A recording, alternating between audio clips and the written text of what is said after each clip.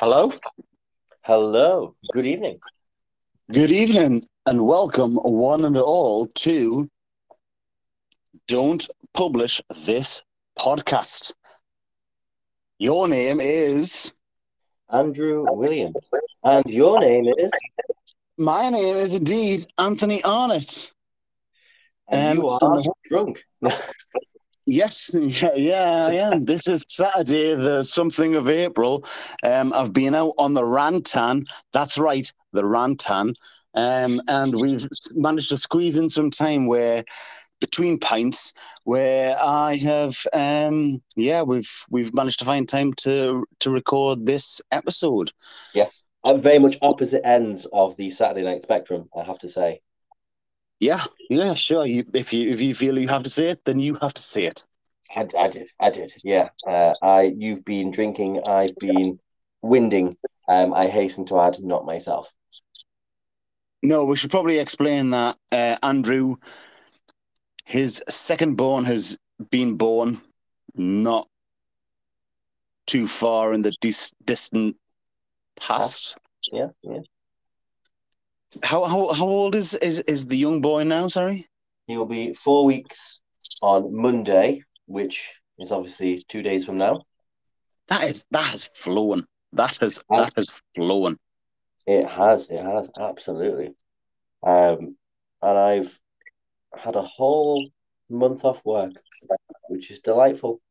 I love how rather than celebrate the joys of the birth of your second born, you hone in on the fact that you've had a lot of time off work.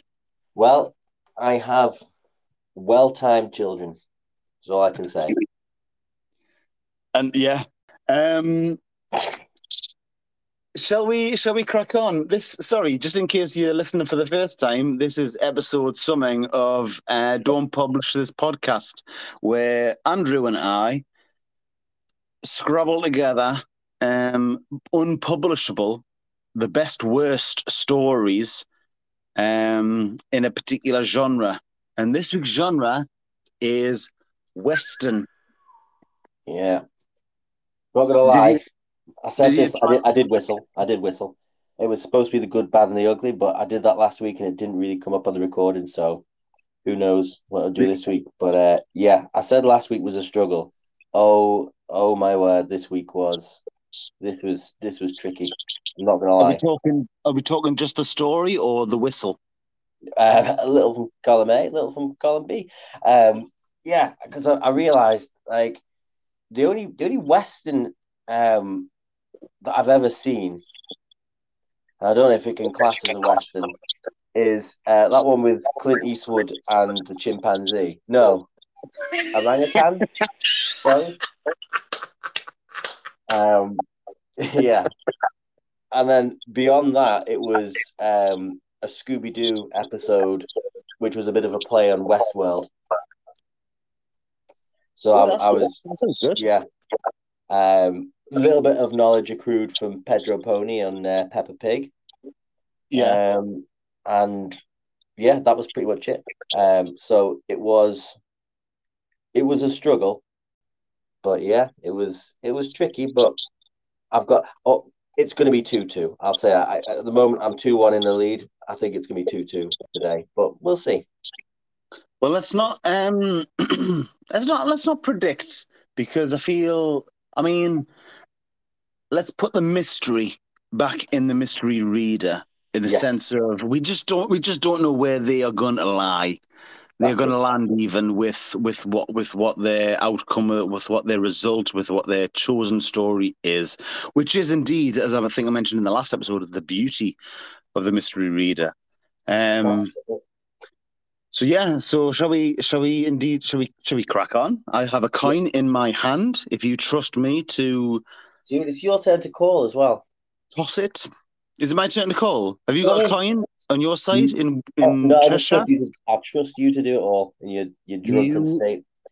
you absolute mirror. I am tossing said coin right now. What did Do you you want? call? And I call heads. And it is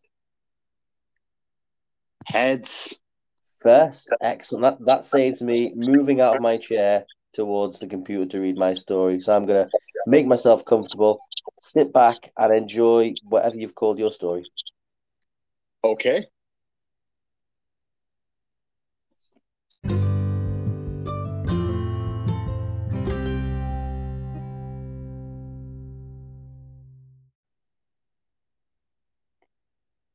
This story is called Marshall versus the Banana Split Gang.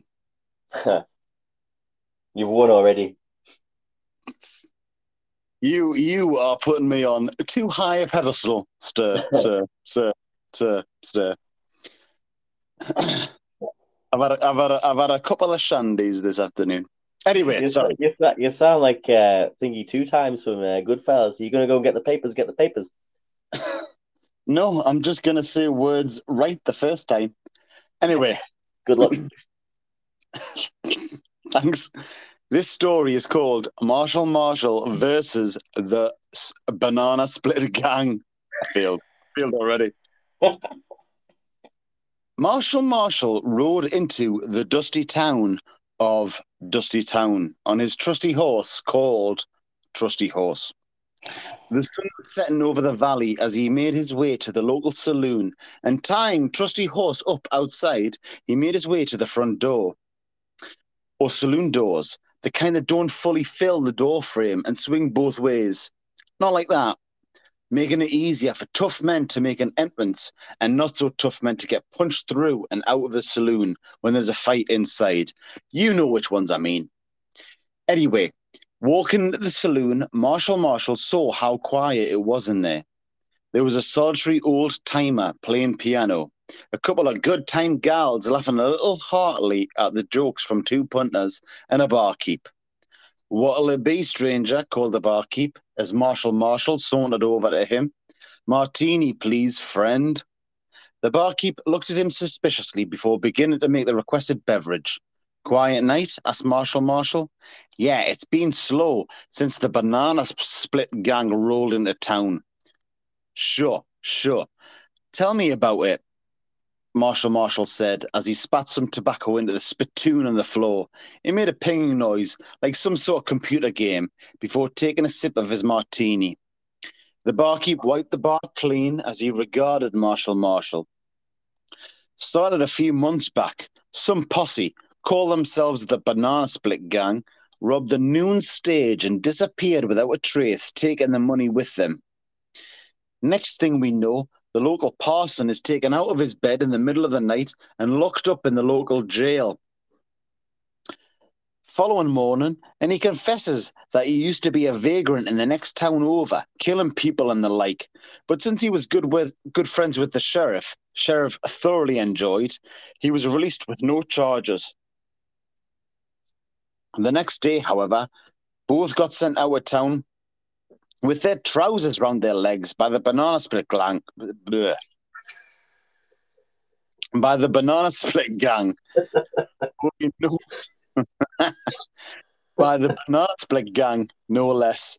Only no one knows who they are. That's when we put the call out for a marshal to come and help us out. But as of yet, we've not heard anything back. Marshall chuckled as he sipped his martini and set it back down in the bar. Well, friend, I might be able to shed some light on that particular predicament. Marshall stepped back and, opening his coat, showed the barkeep his marshal badge. The barkeep's eyes widened at the sight of it. I'd love to say that I've got that wrong because I was drunk. You would love to say it, wouldn't you? You are sorry? You would love to say it, wouldn't you? I would. Yeah, I would love to say that I got that wrong because I was drunk, but no, that's how I wrote it in the first place. Well, I'll be, the barkeep exclaimed. Don't you worry, friend, Marshall said, closing his jacket over and reaching for his martini. I'll catch the yellow-bellied, lily-livered, chicken-hearted varmints that have taken this town from you. The barkeep took solace from Marshall's words and offered him a room for the night, free of charge. Marshall took the offer most gladly and was pleased to lie down in a nice soft bed and close his eyes, knowing that the hard work would begin the next day. But that night, his sleep was disturbed by the ringing of a loud bell. "What the blazes!" he exclaimed as he leapt out of bed and jumped to the window. There he saw a crowd gathering by the schoolhouse. In just his long johns, Marshall threw on his boots, reached for his pistol, and ran down the stairs, through the saloon and out the front door, or saloon doors, the kind that don't fully fill the door frame and swing both ways, not like that, making it easier for tough men to make an entrance and not so tough men to get punched through and out of the saloon when there's a fight inside. You know which ones I mean. Outside, he joined the crowd by the schoolhouse, with people shouting, "Break-in! There's been a break-in!" and "Stop the banana split gang!" Marshall tried to run through the crowd, but only got so far. So he held his pistol in the air and fired. Silence fell, and the crowd parted away from him. "I am Marshall, a federal marshal of the United States government, and I'm here to protect you, people of Dusty Town, and rid you of the scourge that is the Banana Split Gang." At this, a light applause scattered through the crowd, like a nervous waiter sprinkling Parmesan cheese over an average carbonara. "Thank you kindly," said Marshall as he made his way to the schoolhouse. "Now I'm going to investigate this here schoolhouse and see here what's been done to it." The crowd did nothing as he strode valiantly towards the schoolhouse, which consisted only of one room. Inside, there didn't look to be any disturbance or damage. In fact, the place looked like it had been made to look better. The walls had been painted, the broken window had been fixed, and even the burnt-out candles had been replaced. Marshall was astonished, which didn't happen very often. He had to think quickly so that he didn't look stupid to the town full of weirdos he'd just moved into. "False alarm, everyone, false alarm. There was no break-in, and so there is no need to panic." "There was a break-in," hollered Jeremiah Dipstick. "I saw them go in with my own two eyes. I'm the one who got in and rung the town bell." Marshall stammered. "When I say false alarm, what I really mean is that I've gone and managed to chase them away. They've broken a window, but I've gone and fixed it. And they stole all the candles, so I've gone and replaced them too." The crowd murmured, unconvinced amongst themselves. So Marshall stuck out a strong jaw, as he felt that always did the trick in these situations, and muscled his way as best he could through the gang. Once through, he turned back and announced, "The Banana Split Gang have nothing on me, Marshall." He then strode off in as manly a way as he could in long johns back to the saloon. The next day, Marshall sauntered through Dusty Town, tipping his hat to every dame he passed and shaking hands with every guy who came his way. Confident that he'd saved face the previous night, he'd gotten a taste of the town's gratitude for his presence. But just then, a sea appeared just to the side of Dusty Town, and Dusty Town became one of those seaside towns, and a pirate ship sailed from way out in the sea towards Dusty Town, and the captain of the pirate ship got off the pirate ship and walked straight over to Marshall, and he had a hat with a skull and crossbones on it, and he had an eye patch and a parrot on his shoulder, and the parrot was called Gomo, and the pirate even had a peg leg and gold teeth, and he looked like a pirate, and he was called Captain Banana Peel. "Hold it right there, Mr. Writer, award-winning podcaster man," said Marshall to me, the writer of this story. That's a Duke of Edinburgh award when he says award-winning. "Are you mean to tell me that this here pirate is called Captain Banana Peel?" "Yes, I do," said me. "Arr, 'tis true, arr. Captain Banana Peel is my name, arr." "See?" I said. "Well then," Marshall said, drawing his pistol, "he must be part of the Banana Split Gang. Hell, maybe even the leader." Before I, the writer, or Captain Banana Peel could say anything, Marshall dragged him to the local jail like an errant child who'd been caught by his mum knocking on doors and running away. Now, see here, people of Dusty Town, Marshall hollered from the steps of the jail. I've done caught the leader of the Banana Split gang even. Can't say that. Banana Split gang. So I surmise that your town will be safe for a living and a dwelling in from now until the end of your days. The crowd blinked at him before a woman he recognized stepped forward. You idiot. You think you're running things round here, catching bad guys. You don't know nothing. Just then, the woman reached forward and pulled a badge that showed everyone that Marshall was a marshal and pulled it from his jacket. Marshall began to cry. I'm the leader of the Banana Split gang, the woman declared, and we've been start that again. And we've been doing vigilante stuff to make this town a better place. No, Marshall blubbered, his bottom lip trembling like the proverbial dog having a proverbial dump. Look around, idiot. We robbed the noon stage to improve the school. We rode the dodgy parson and the dodgy sheriff out of town. Then you come along and think you're the hero when you're just an idiot. Stop calling me that, or I'll tell Mammy. The woman laughed, and Marshall, as he continued to cry and looking around, he saw that he was no longer in Dusty Town, but in the back lane behind his house. His big sister, Peg, stood in front of him, mercilessly guffawing at his tears, while his best friend, Benjamin Pebbledash, stood to one side, dressed as a pirate, and tried not to make eye contact with the bullying big sister. Marshall couldn't stand it anymore and went running inside, crying big fat tears like the little boy he was. Ah, the end.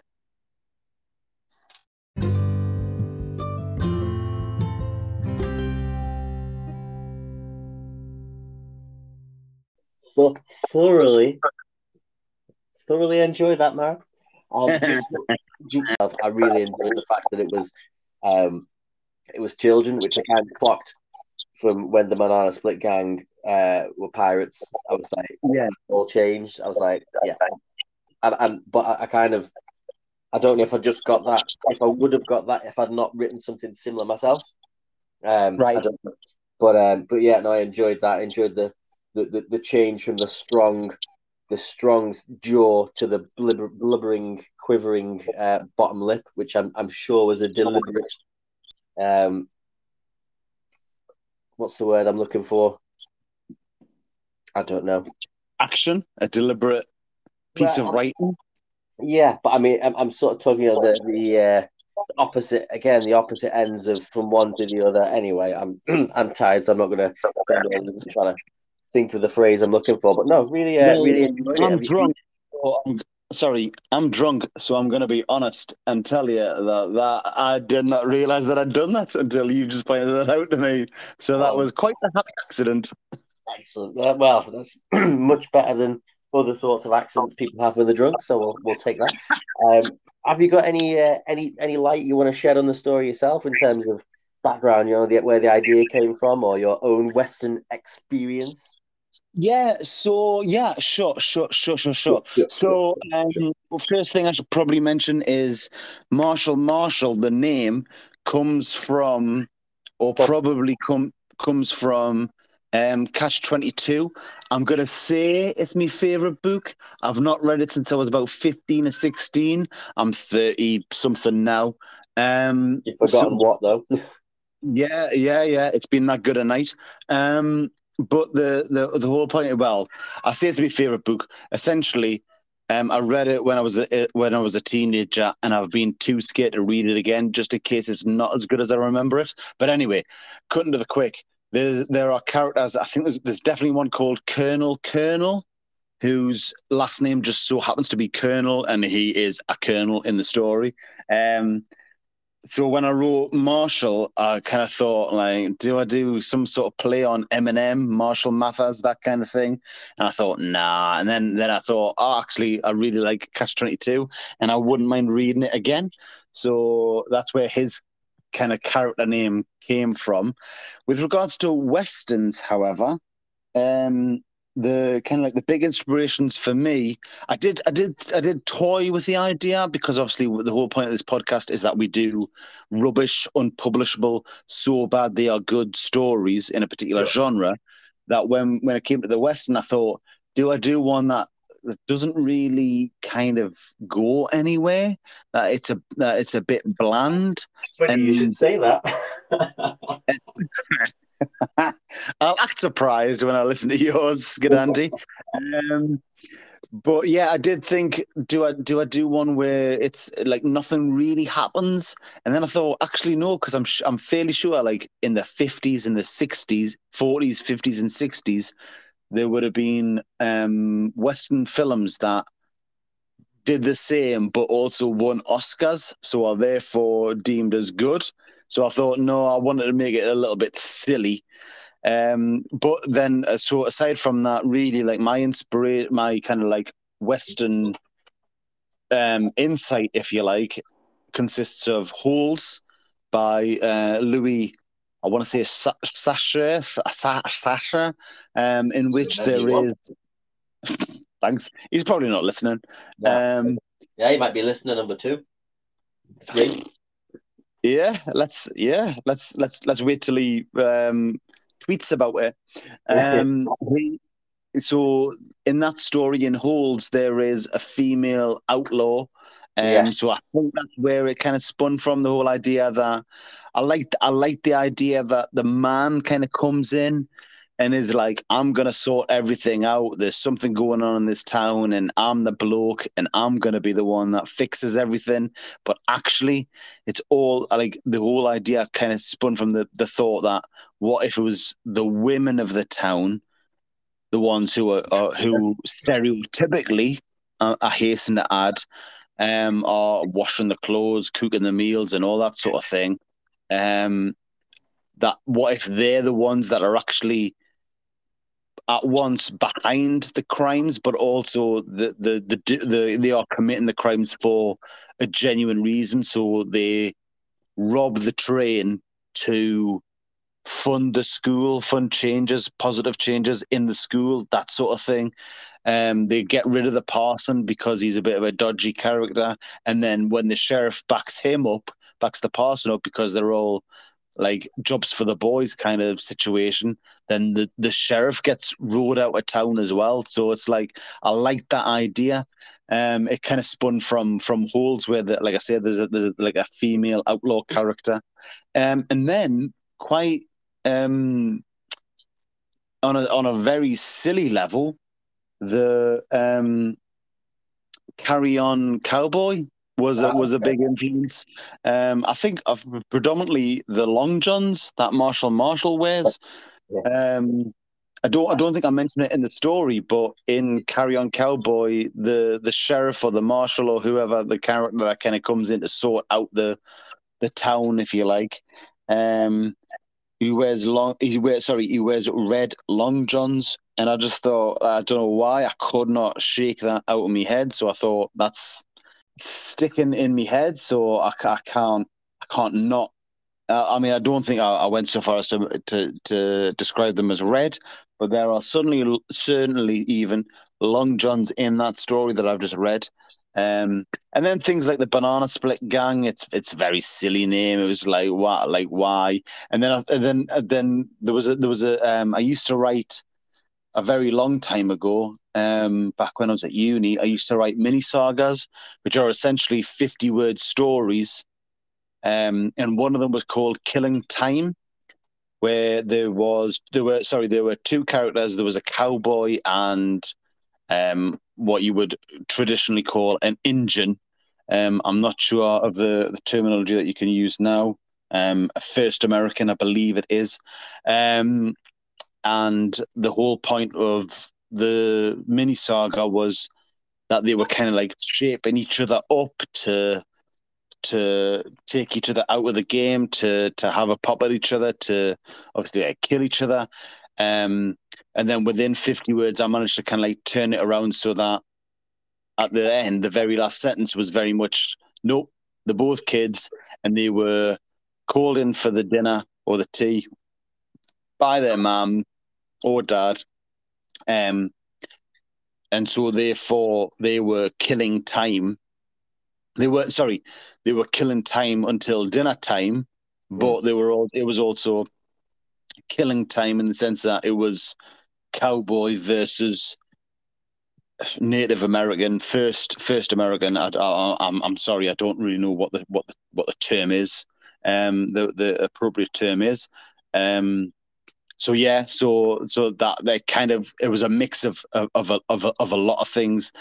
Then you took in a pirate, and I just thought, like, why not?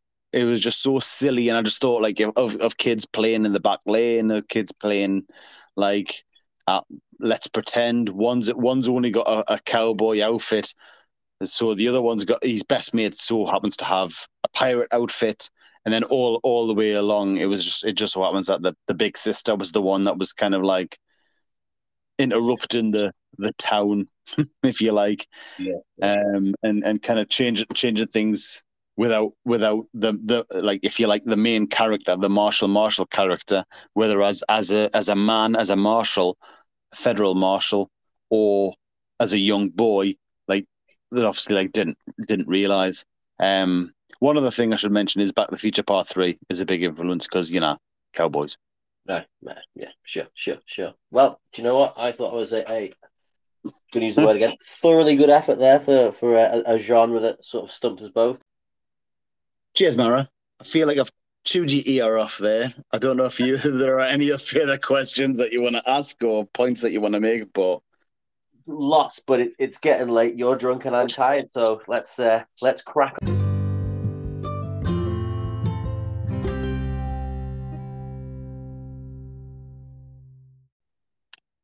24 hours later, and we're back. Guys are feeling refreshed. One maybe a little bit hungover, and one possibly still a little bit tired. But here you go. Here's the second half.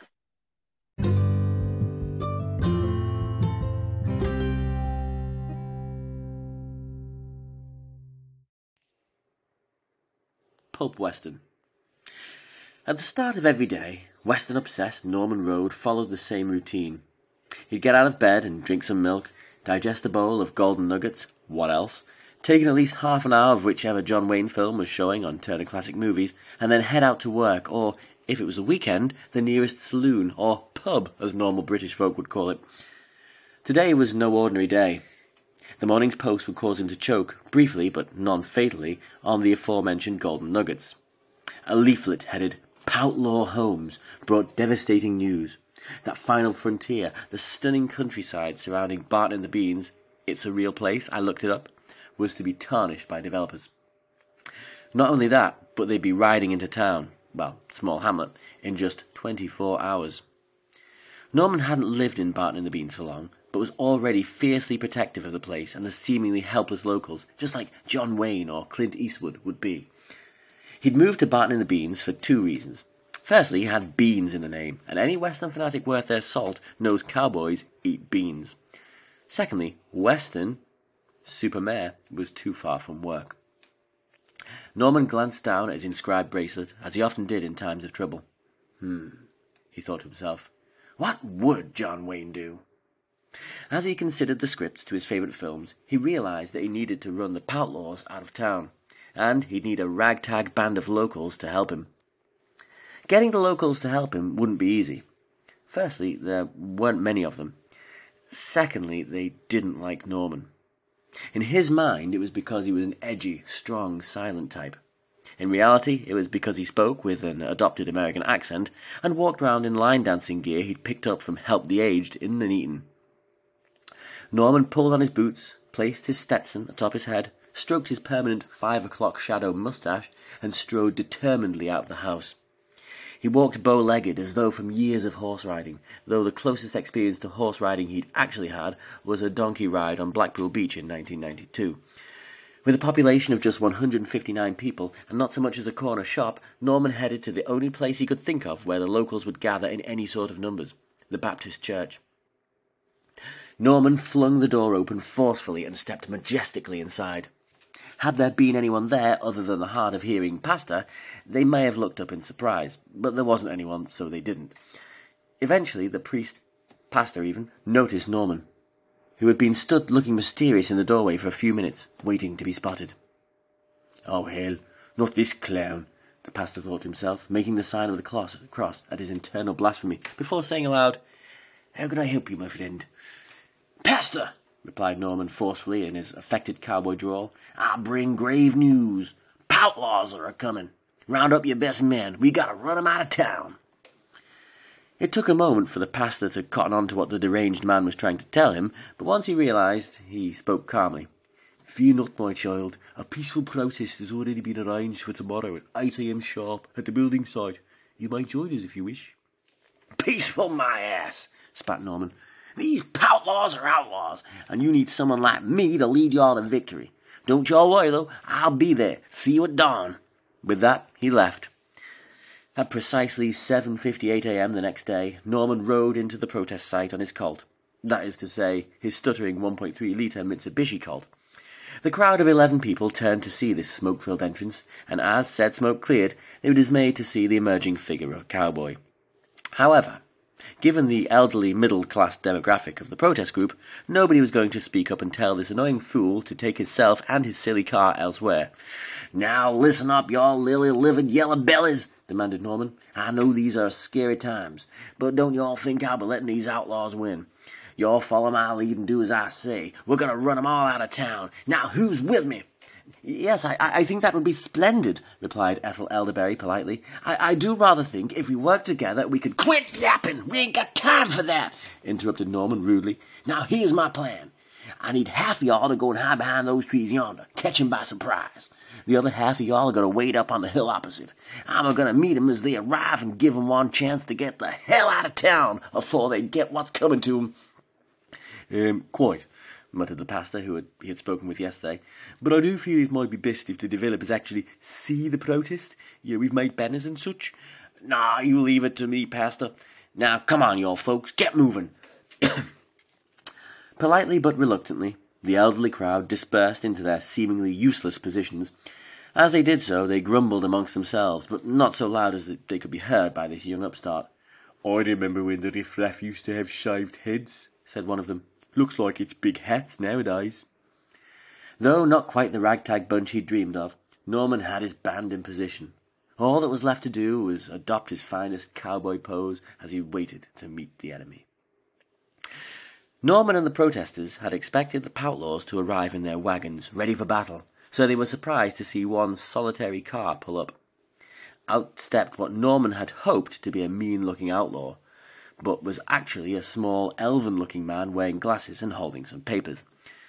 The protesters looked on from a distance as Norman stared down his enemy.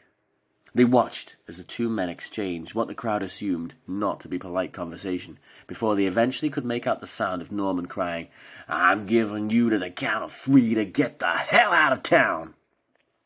Much to the onlookers' surprise, at this, the man turned and headed back to his car, looking back once before leaving. Norman basked in the glory and newfound acceptance of the locals as they emerged from their positions.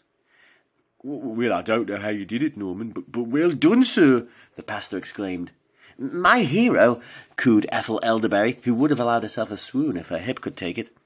"Ma'am," said Norman coolly, tipping his Stetson, "I do believe my work here is done."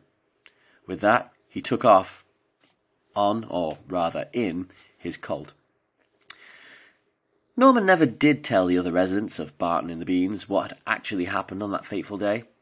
How the developers had run into some legal difficulties, meaning they were never actually going to build after all, or how the man who turned up was in fact from the Nuneaton Borough Council and had just wanted to let the protesters know the good news.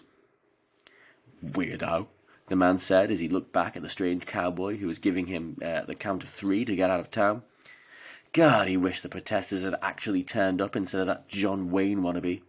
For Norman, though, it was the last time anyone in Barton in the Beans would call him a weirdo. To his face, anyway.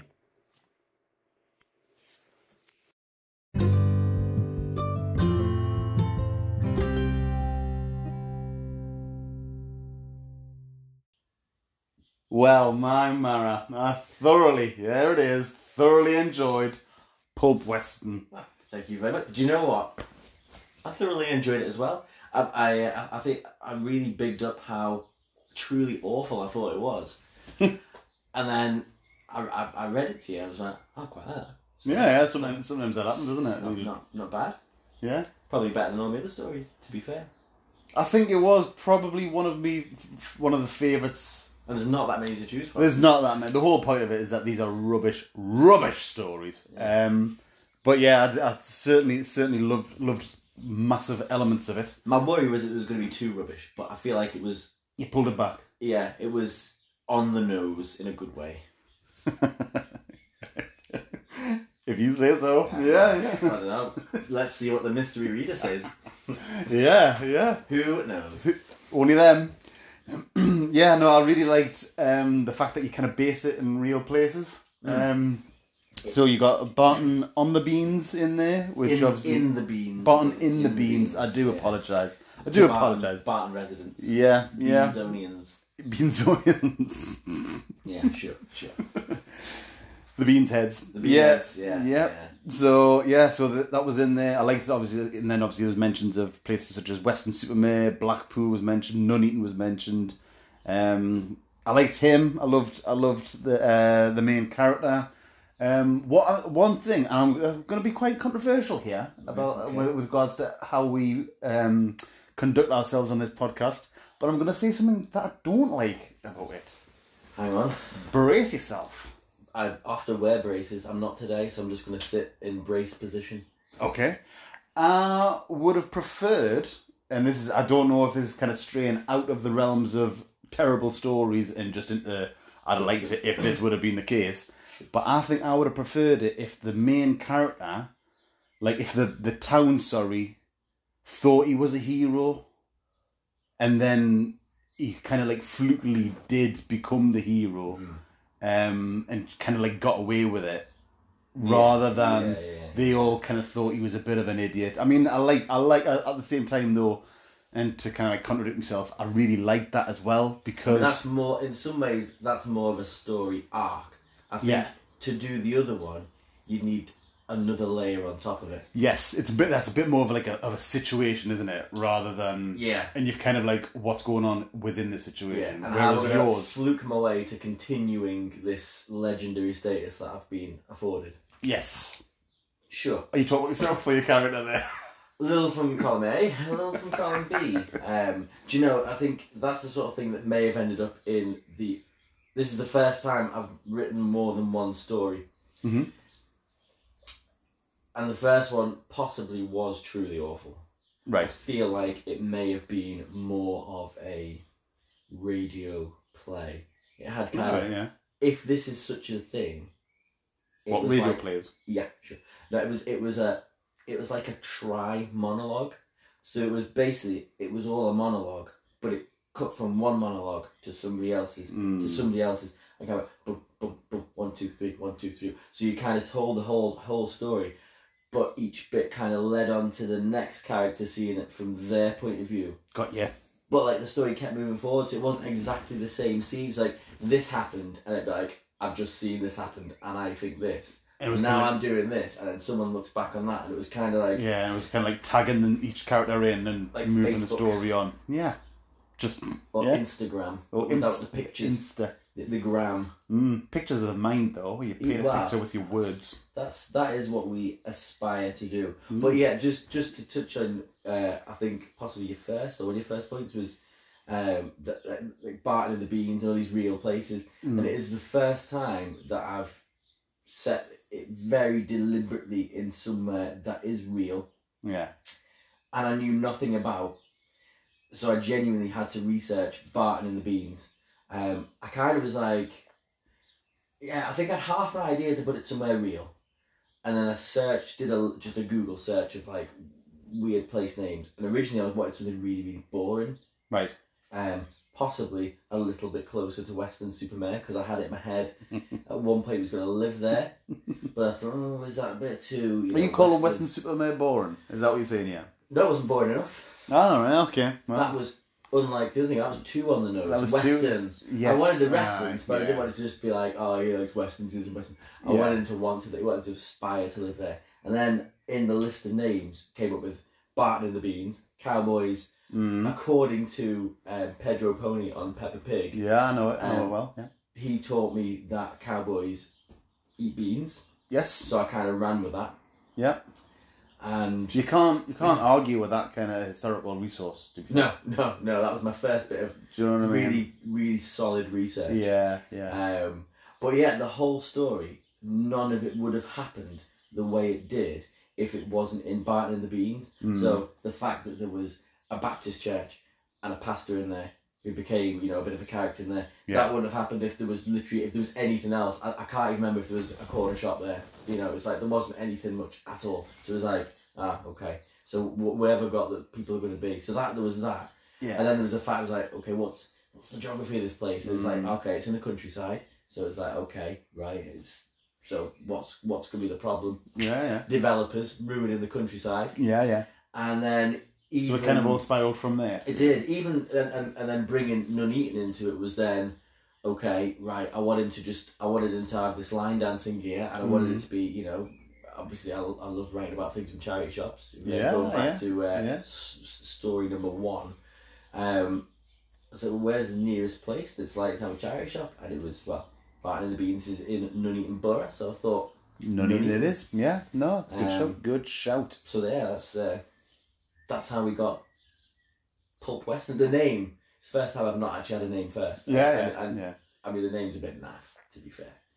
But that's what we're dealing with here. Yeah, and it was just a bit like... It's our business now. It is.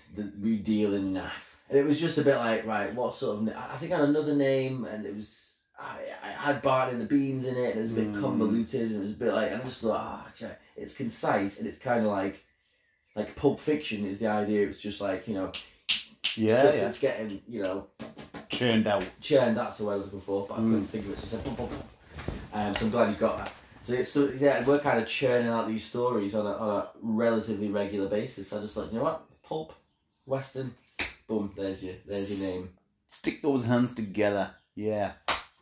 No, I think, like I said, I did enjoy it. I know I just kind of mentioned what I thought would have made it even more enjoyable, but that's obviously just me. The characters, though, all the characters, Ethel Elderberry was brilliant. She would have, like the line, she would have kind of like swooned if her hip could have taken it, kind of thing. Quit yapping, I think, is something that I'm gonna take away from that story. And we'll probably mention in future episodes. I would hope we will so. probably reference that. Yeah. And even just like the little bracelet that the main character's got. What would John Wayne do? I was quite pleased with that. Little details like that. Just elevated that story for me. Once again, you've massaged my ego thoroughly. But maybe we should quit yapping and get to the I want to know one. Nice.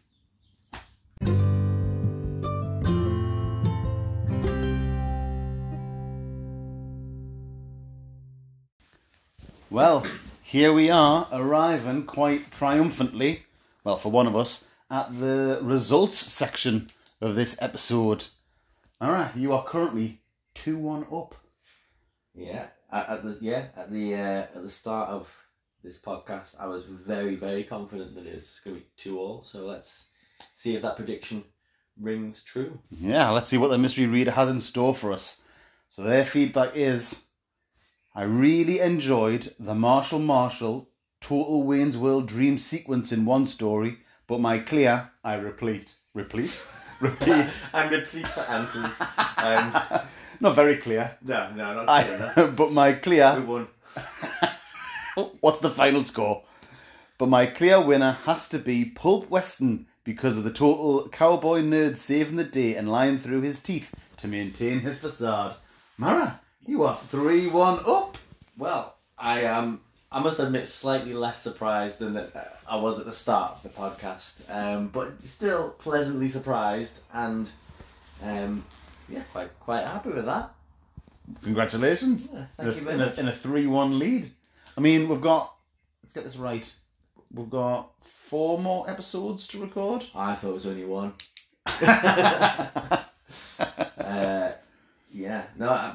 So it's still in the balance at the minute. It is. It's nice to have at least the comfort of I can have a bad week, but I can't have two. You I can't have definitely can't have three. No.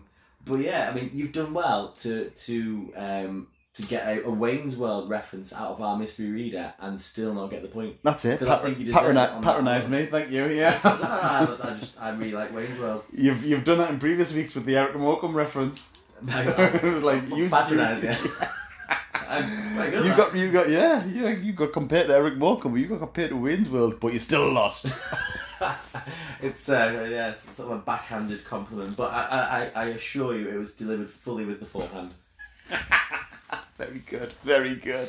Right, well, congratulations, Manor. That's Yes. 3-1 to you. Thank you very much. And that leaves us, and thank you again to our mystery reader. That leaves us with nothing else to do except to announce that our next genre is historical. And I've got a feeling that it's going to be a very special episode, this one. See you guys then. Ciao for now.